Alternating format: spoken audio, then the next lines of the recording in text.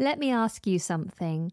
When you listen to my 5-a-day episodes, do you make a note of all the new words and phrases?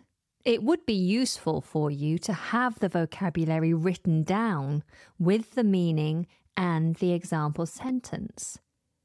I know you are quite busy, so I have done it for you. I'm giving you access to my 5-a-day database. This is a Google spreadsheet with all the vocabulary covered from the very beginning of the 5-a-day series, and it's constantly updated. Just use the link in the show notes to provide your email, sign up to my newsletter, and I'll send the database to you. Enjoy! Hello and welcome to the English Like a Native podcast. My name is Anna and you are listening to the series called Your English 5-a-Day, where we deep dive into 5 pieces of English vocabulary every day of the week from Monday to Friday. Let's get on with today's list. This is week 8, day 1. So the first word on our list is an adverb. And it's the adverb outright. Outright. How do we spell it? O-U-T-R-I-G-H-T.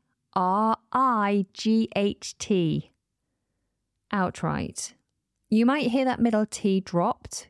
So we have outright, outright. I dropped both T's then. Outright. That's probably how you'll hear it more often than not when the word appears within a sentence. Outright. What does this mean? Well, it means directly and plainly, or immediately instead of in stages. Okay, here's an example sentence. I'm telling you outright, you're making a huge mistake if you buy that house. So I'm telling you very plainly and directly. I'm telling you outright, you're making a huge mistake. Sometimes we do have to be direct. It's not part of our culture. The Brits, generally, we avoid being direct. We think it's rude, so we do everything in an indirect manner to try and sound more polite, like we're not commanding people to do things or being too blunt. But if you need to be blunt, which sometimes we do, then this could be a good word to use. You might even use this word to talk about something that happened where you had to be direct. So you say, I told my partner outright, if he doesn't start doing as he's told, he's out on his ear. Sounds like a lovely relationship. Okay, here's the next word on our list, an adjective, and it is distinct. Distinct. This is spelled D-I-S-T-I-N-C-T.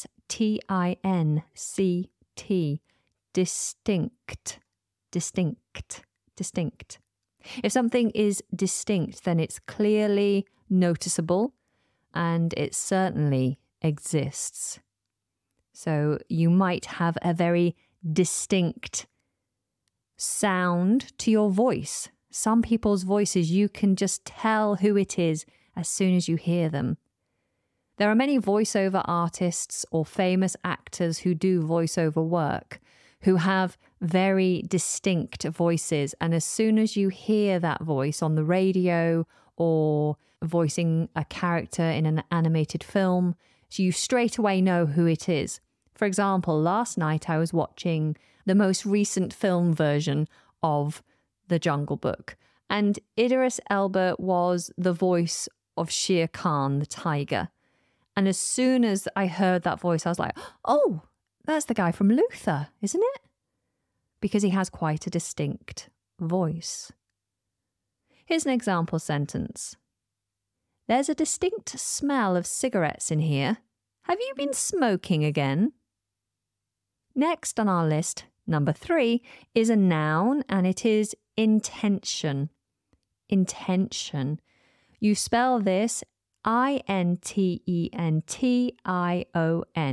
Intention. intention. This means something that you want and plan to do. So I have an intention to do something, to get something.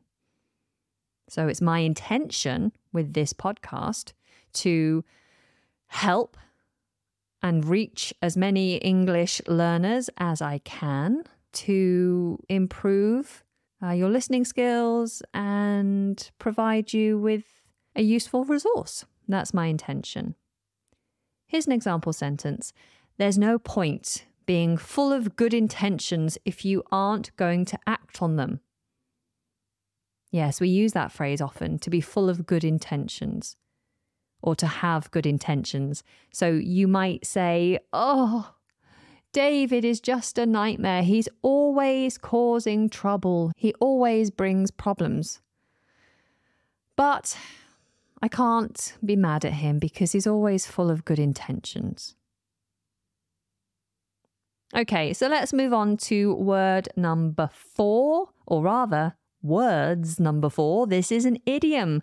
So we have the idiom walk the walk. Walk the walk. How are we spelling that? First word, W-A-L-K, walk, the, T-H-E, and walk again, W-A-L-K. Walk the walk. If you walk the walk, then you show something is true by your actions rather than your words. So I can walk the walk. I can do the thing. Okay, here's an example sentence. Don't just say you're going to help clean up the city streets. You have to walk the walk if you want to prove you're committed. So you have to do the thing. You have to show by acting. And then we follow that nicely with our 5th phrase of the day, our final idiom, talk the talk. To talk the talk is to talk or behave in a confident way so that you seem like you'd be very good at what you do. So you say you're good at what you do, or you behave like you're good at what you do. But can you actually do it? That's the question. Many people can talk the talk, but can't actually walk the walk. Here's an example sentence. Janice might have only been a lawyer for 3 years, but she can definitely talk the talk. All the top law firms are after her. Okay, so that's our 5 for today. Let's recap. We had the adverb outright, to do something directly and plainly. Then we had the adjective distinct, which is clearly noticeable. We had the noun intention, something that you want or plan to do. We had the idioms walk the walk, to show something's true by acting, and talk the talk, to behave like you're good at something by talking or behaving in a certain way, but not proving it. All right, let's do that once again for your pronunciation. Please repeat after me. Outright.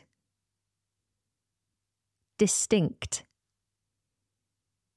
Intention. Walk the walk. Talk the talk. Fantastic. Let's bring all of those together in a little story. See if you can spot those words and phrases. There's a saying that goes, don't talk the talk unless you can walk the walk. How many times have you heard that said before? We often go out with all good intentions, but when it comes to it, can we actually fulfill those intentions? Carrie, a 26-year-old practicing prosecutor, couldn't. It was Carrie's first big case that she had been asked to take on independently. She was to build a case against a man who had committed a number of burglaries in the town of Litchin. He was a 43-year-old, divorced father of 3. He worked in a local DIY store and was known throughout the community as a loyal, trustworthy, and caring person. He and his wife had separated 6 months previously, and he had taken it pretty hard. The children had gone to live with their mother, 100 miles away in Manchester. And so Kirk was left feeling lonely and isolated. Despite having a good job at the DIY store and always giving a willing and helping hand to his customers, Kirk had a distinct feeling that something in his life was missing. One day, a lady walked into the store and asked for some materials to make a doll's house for her granddaughter. They chatted about what size wood she needed and the tools and accessories required. As the lady was paying, Kirk said he would be more than happy to come over and help her build the house. He'd made one for his daughter when she was younger, so had a good idea of how to go about it. The lady gratefully accepted, and they agreed he would go over the following day after work.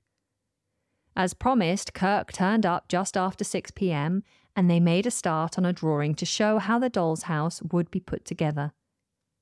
Kirk noticed the lady had a lot of valuables around the room and thought, she must have more in the rest of the house. This is where it all started. Fast forward 1 year, and there are 15 police reports of houses being broken into with thousands of pounds worth of cash and valuable items stolen. Despite Kirk's fingerprints being found in one victim's home, the evidence against Kirk was weak. Carrie found herself in charge of Kirk's prosecution. After listening to his story, she began to feel sorry for him.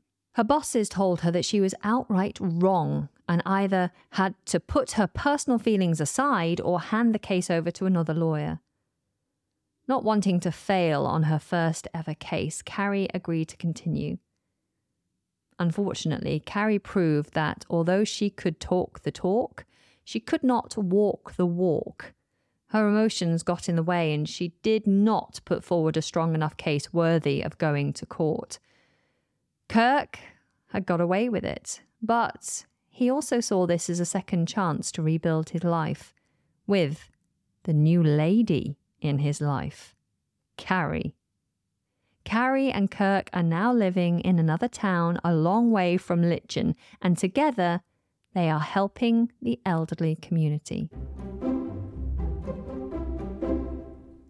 Did you catch all of those words and phrases in that story? I hope so. Well, that brings us to the end of today's podcast episode. I look forward to tickling your eardrums again tomorrow. Until then, take very good care and goodbye.